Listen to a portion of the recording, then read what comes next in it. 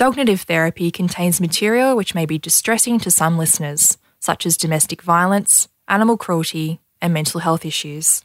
A Podcast One production. In Australia, this year, over 100,000 people were recorded as being homeless. 44,000 of those people are under 25. Those were numbers that partners Kate and Beck found hard to swallow. So they started an organisation called Street, aimed to tackle the growing problem of youth homelessness and give young people a second chance. What they didn't know at the time was that eventually their 10-year-old son, Will, would start his own social enterprise to help fund the training of their therapy dog, Magic. And how did this all come about? Can you tell me about the story and the background as to where Magic got involved in this? Sure. I got chickenpox earlier this year and spent a week at home with Mama. Yeah, and then what happened? Then we thought about all the things that were broken in the world, and we thought how to fix them. Yeah, stuff like that. And what sort of things did you think were broken? Like homelessness, pollution, stuff like that. He decided his social enterprise would be a greeting card company. The cards have pictures of animals on them that he's drawn himself, and of course the cards come complete with animal-related puns. Pugs and kisses. You are Possum. Santa Paws. And my personal favourite, Happy Collie Days. He even set up his own Instagram account where you can view his cards and support Magic the therapy dog. It's called Willful Kindness. Will's parents, Kate and Beck, filled me in on the purpose of Street and what the aim of it is. We were just really upset with the number of young people in our country that were homeless. I left a job in science with the CSIRO, and Kate is a clinical psychologist, and we kind of combined our kind of brain cells, I guess, and passion and decided to try and give homeless young people in Melbourne opportunities, getting them job ready, getting some skills that are really transferable. And for lots of young people who have been excluded for a really long time, getting your confidence up to come back into a workplace, or maybe for the first time being in a workplace, is really important. But having Magic at the, as the kind of big carrot that's waiting at Street for you every morning, for lots of young people is the reason to get out of bed and try and get some confidence to come along. Magic the therapy dog doesn't just help young people to get out of bed. According to Will, Magic helps them through the difficult times as well. They help you learn empathy and kindness, and they make your head calmer. Well, they can. Do you think Magic helps make your head calmer? A little. Like, if I'm in a tough situation at school, I just like to, for a couple of minutes, just go outside and hang out with Madge. And what's Magic done for you when you've had a rough day? She just loves to play, so she just played with me, and it just seemed to help. And how do you feel about Magic? Could you describe how you feel about her? I think I'm one of the luckiest kids in the world because I have her. Why is your dog called Magic? At the time, I really loved Harry Potter, and Magic is like black and white, magic colours, so why not call her Magic? And do you think she has magical powers? If of kindness, then yes.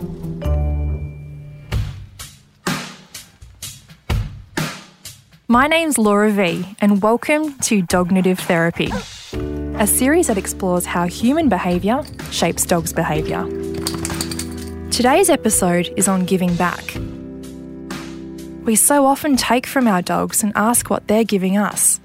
But how often do we stop and think about what we can do for them? I spoke with Kevin Newman at Second Chance Animal Rescue, who talked about keeping dogs out of pounds and into loving homes, and what we can all do to give back.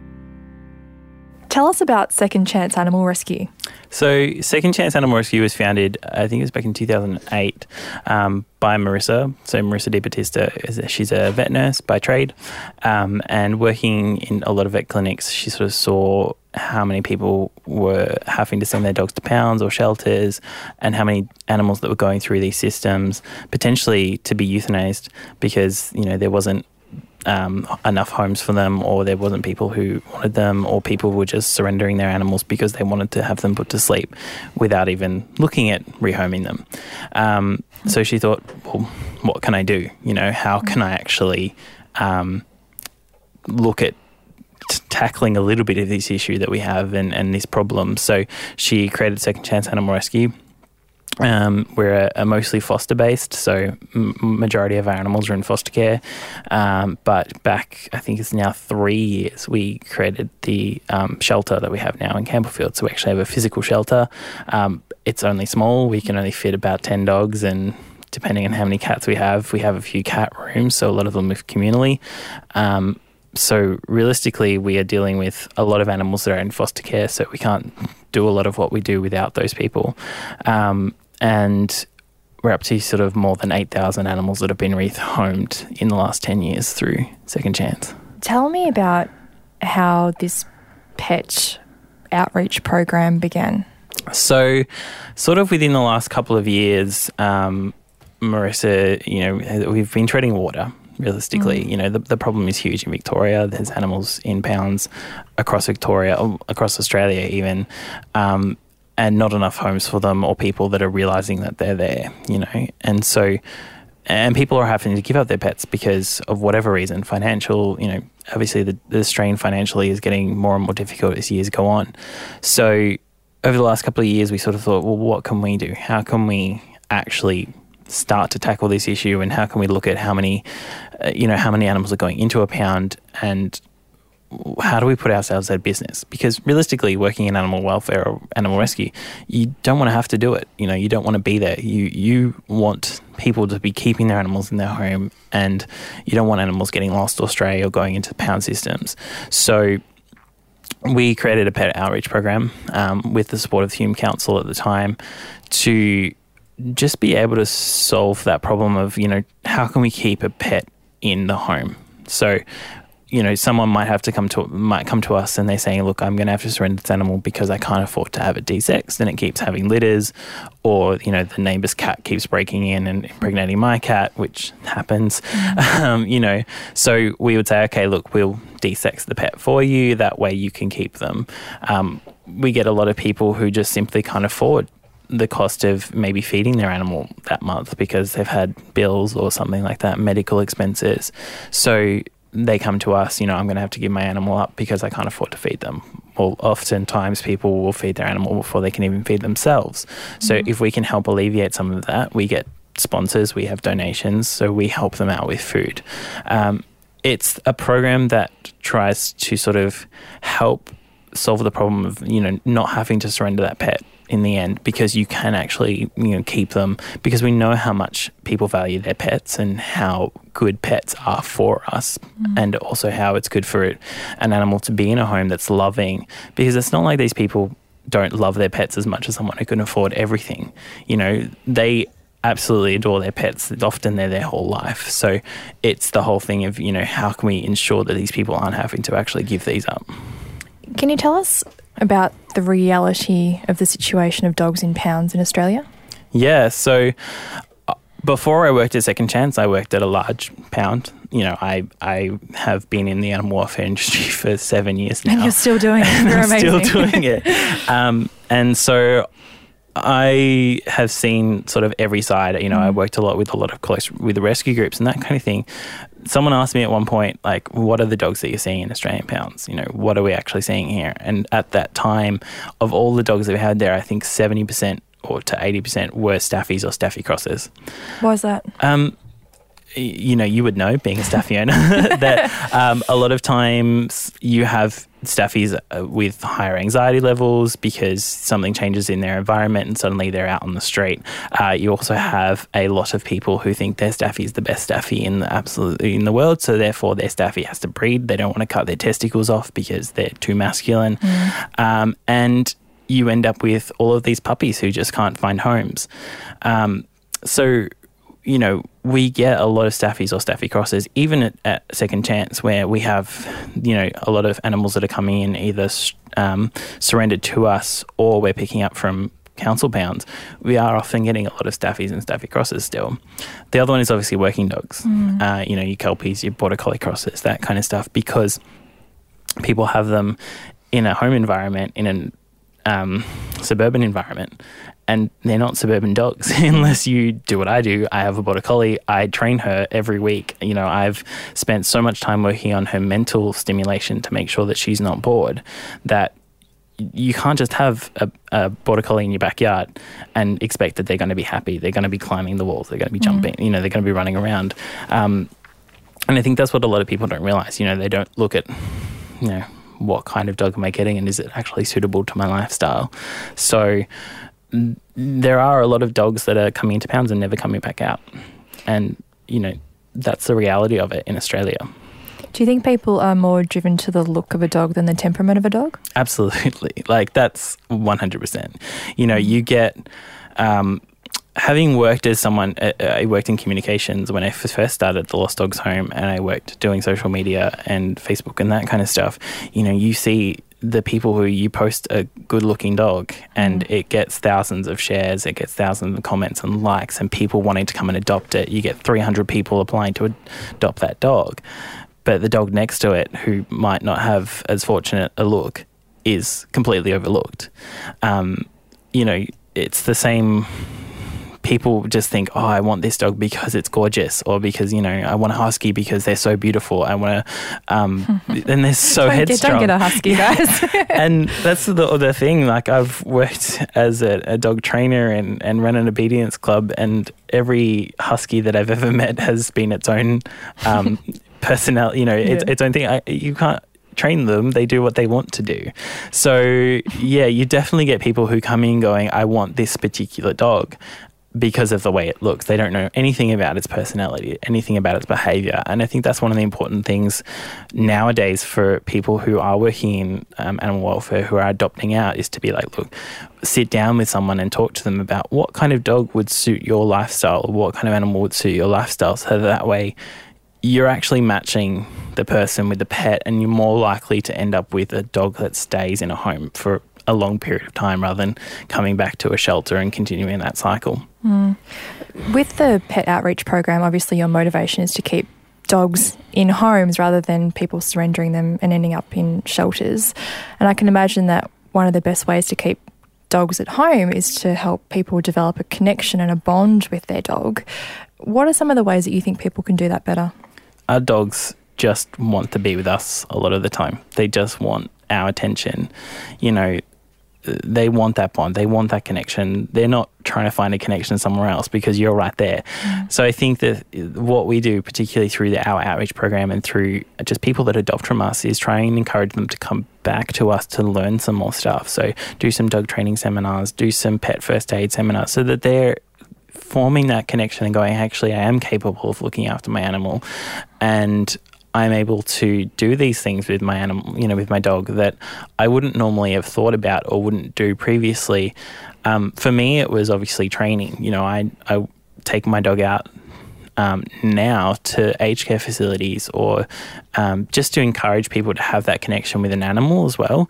And I think it's about just finding what works for you and your dog. You know, every dog is different. My dog wants to chase a ball in the backyard, or she wants to do tricks or sleep. You know, that's her three favourite Terrible things. life. Yeah, such a bad life. That's her three favourite things, and that's what she does, you know. But you find what works for your dog. Your dog might just want to sit on the couch with you and watch TV, and that's okay. Like, that's all you have to do. We encourage people to go take their dog out to training, so that way they form that bond, they form that connection, they're doing something together. But also, when they take them out in the street, they're not embarrassed by their dog. You know, they don't sort of go, oh, sorry, my dog's like going crazy, it's barking at everyone. Some dogs will still do that no matter how much training you put in there, but at least you feel a bit more comfortable and in control at that point.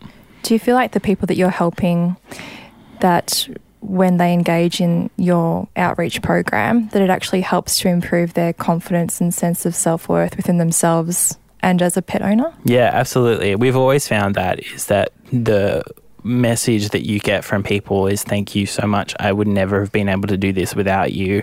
And, you know, this animal means the world to me. And just the change that you see in people when they suddenly realize, actually, maybe I'm going to be okay. Maybe I'm going to be able to keep my pet. I don't have to give them up because I have this support from somebody. And we get that from sort of social workers as well. So people, you know, we'll get people contacting us on behalf of a client, and suddenly they're like, we see the huge change in them. They are so thankful that they've been able to do this because they never would have been able to afford it, or they weren't, you know, they were going without so that they could provide for their pet, and suddenly now they don't have to do that. Something you told me recently was one of the main reasons why people relinquish their dogs is because of cost. Yeah. And I found that fascinating because I would have thought the main reason would be behaviour, or they have to leave the country, or a whole range of other reasons. How much does it cost to have a dog? So when you sort of think about it, you've got ongoing cost of food, and you want to feed your dog something good. So that's upwards of $70 a month just for your dog. You've got vaccinations, which are, you know, yearly or every 3 years. You've got flea and worm treatment, which is sort of $100 a month or less, depending on what you treat them with. But then you've got training, you've got council registration. When you first if you get a puppy, you know, you're looking at desexing, microchipping, all of that kind of stuff. And the things just add up. And then there's costs that you don't realise. You need to be prepared. What if your dog needs to go to the vet? What if something happens? So that's a lot of the time, you know, you do get people coming to the shelter or to Second Chance and just saying, look, I can't afford to desex my animal. You know, they're pregnant again. Like, you know, people, particularly with cats, you know, my cat got out, it's pregnant again. Dogs are the same. Dogs, you know, when they're on heat, they'll do anything they can to try and get outside to get to another dog, and you can end up with a lot of accidental litters, and those costs add up as well. What do dogs give us? So much. I mean, it's like, where do you even start? How long have we got here? How much time? And I think the whole thing is, it's that unconditional love that they have for their humans, their loyalty, their trust. And, you know, they're not expecting much in return. They want somewhere safe to be. They want some attention every now and again, and they want some food. You know, they're not expecting us to jump through hoops. You know, they're not expecting... We expect them to do that, though. Yeah, sometimes. But also at the same time, it's only when the dog chooses to. Especially for someone like me who trains my dogs to do a lot of tricks. I'm not pressuring them to do anything. If they don't want to perform that day, they don't perform that day. They don't have to jump through a hoop if they don't want to. I'm giving my dog the choice. And I think that's the thing is, you know, they give us so much. They assist us with mental health. They assist us with providing us with comfort and support. And, you know, I've gone through a number of breakups in the last 6 years of owning my dog, and she's always been there. She's always come up to me and put her head on my lap and made sure that I'm okay. And that's just intuition for them. You know, they don't do it because we ask them to. They just do it because they know that something's up. So I think in terms of that, you know, dogs give us so much. They give us joy, they give us love, they give us affection, and it's up to us to just make sure that we're giving them the best life that we possibly can, because they're not asking for anything else in return. I'm Laura V, and you're listening to Dognitive Therapy. If you enjoy this series, give it a review and rating on Apple Podcasts or wherever you get your podcasts. And don't forget to subscribe to this show for free.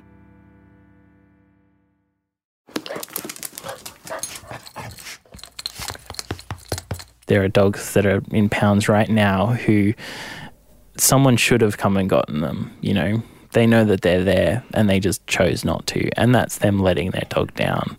Or, you know, their dog got to age 14 and they just let them go onto the street because that's what they thought they needed to do. So I think there's definitely some dogs out there who are getting everything that they need and getting everything that they deserve, and then there's going to be the dogs out there who are missing out right now as well.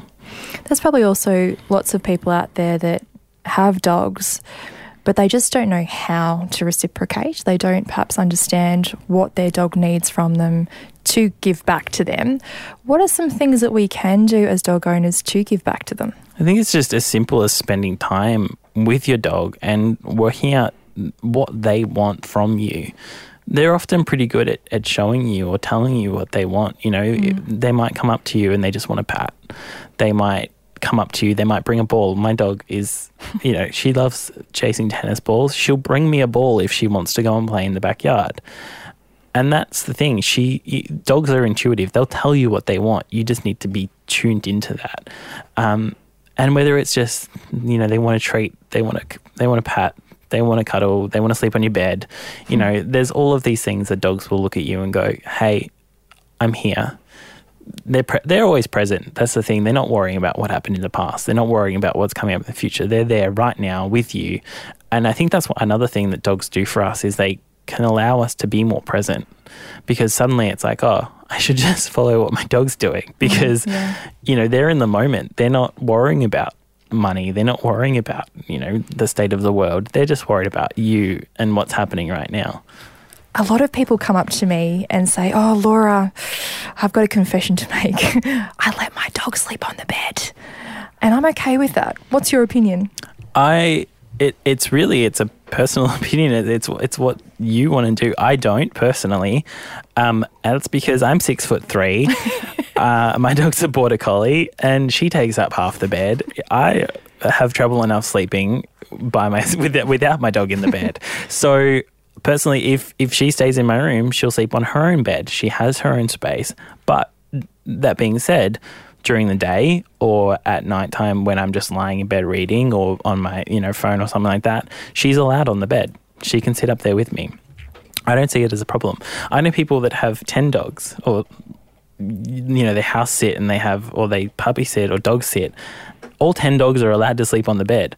They all have their individual place on the bed, their little location. This one sleeps by the head, this one sleeps by my feet.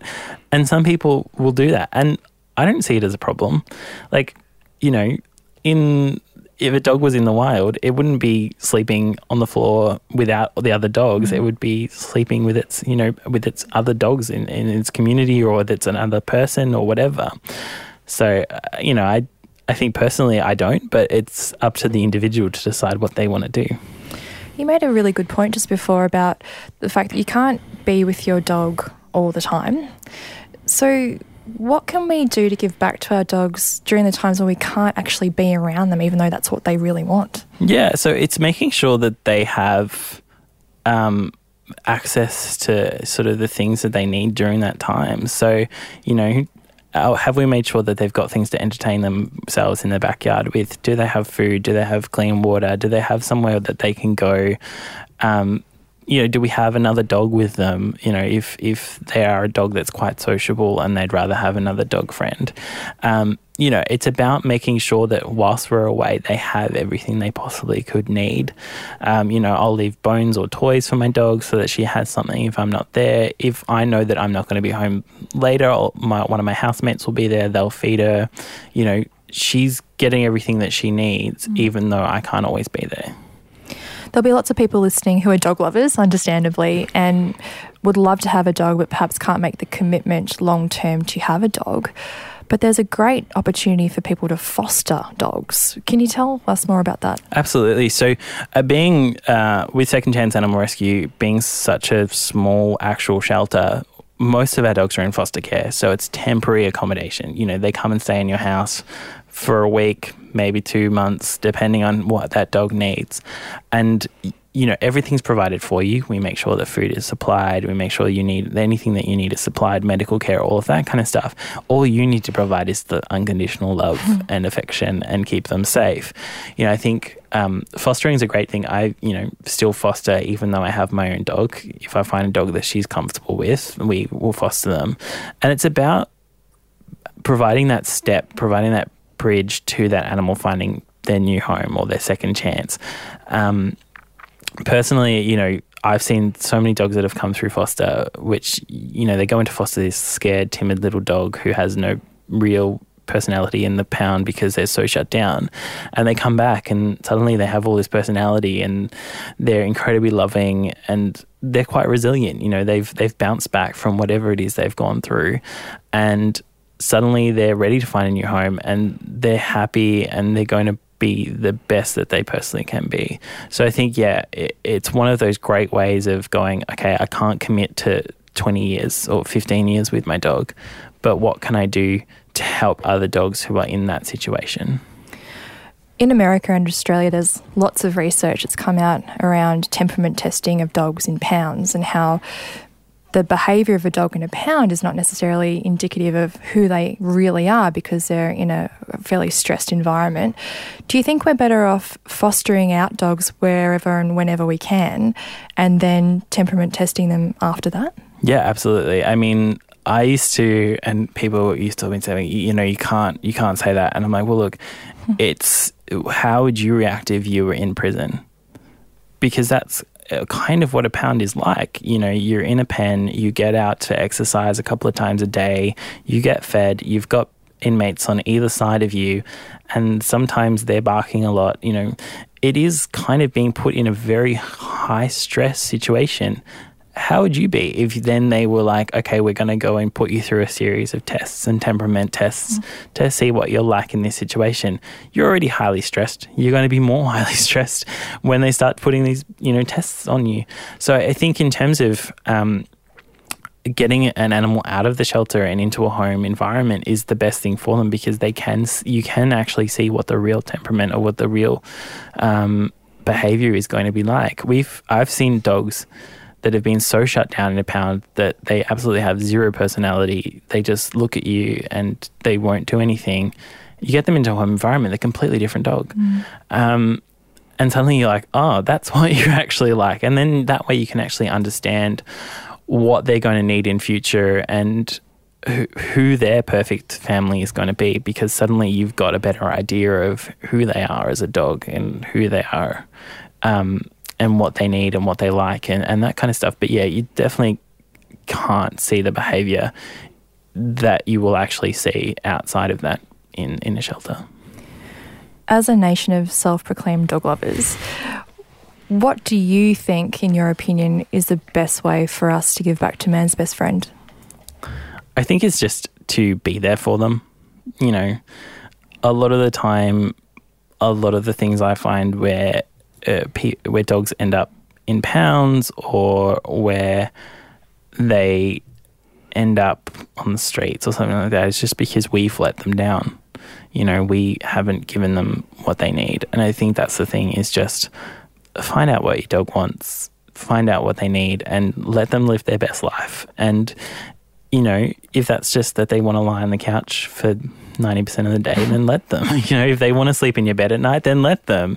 When my dog brings the ball to me, I don't say, oh no, we can't go play with the ball. It's like, all right, cool, you obviously want to play right now, so let's go have some time together and spend some one-on-one time.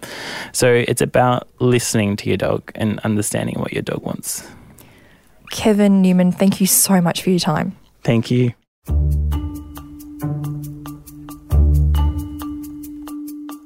What do you think Magic gives you? She gives me real kindness. Like, she lets me rumble with her, she lets me pat her, she lets me play with her. Yeah, and in return, I get to give her pats. Pats is like a form of dog currency.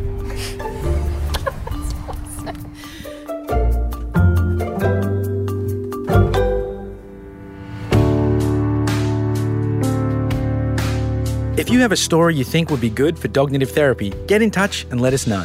Just send an email to laura@dognitivtherapy.com with a one-paragraph summary. This show was written by me, Laura V, and my amazing producer, Dave Zwolensky. Audio production is by Darcy Thompson. Executive producers are Jennifer Goggin and Grant Todd-Hill. If you want to see additional content, photos and videos of some of the gorgeous dogs in this series, go to our Instagram page at Podcast1AU or check us out on Facebook. Dognitive Therapy is a Podcast One production, recorded in the Podcast One studios, Melbourne.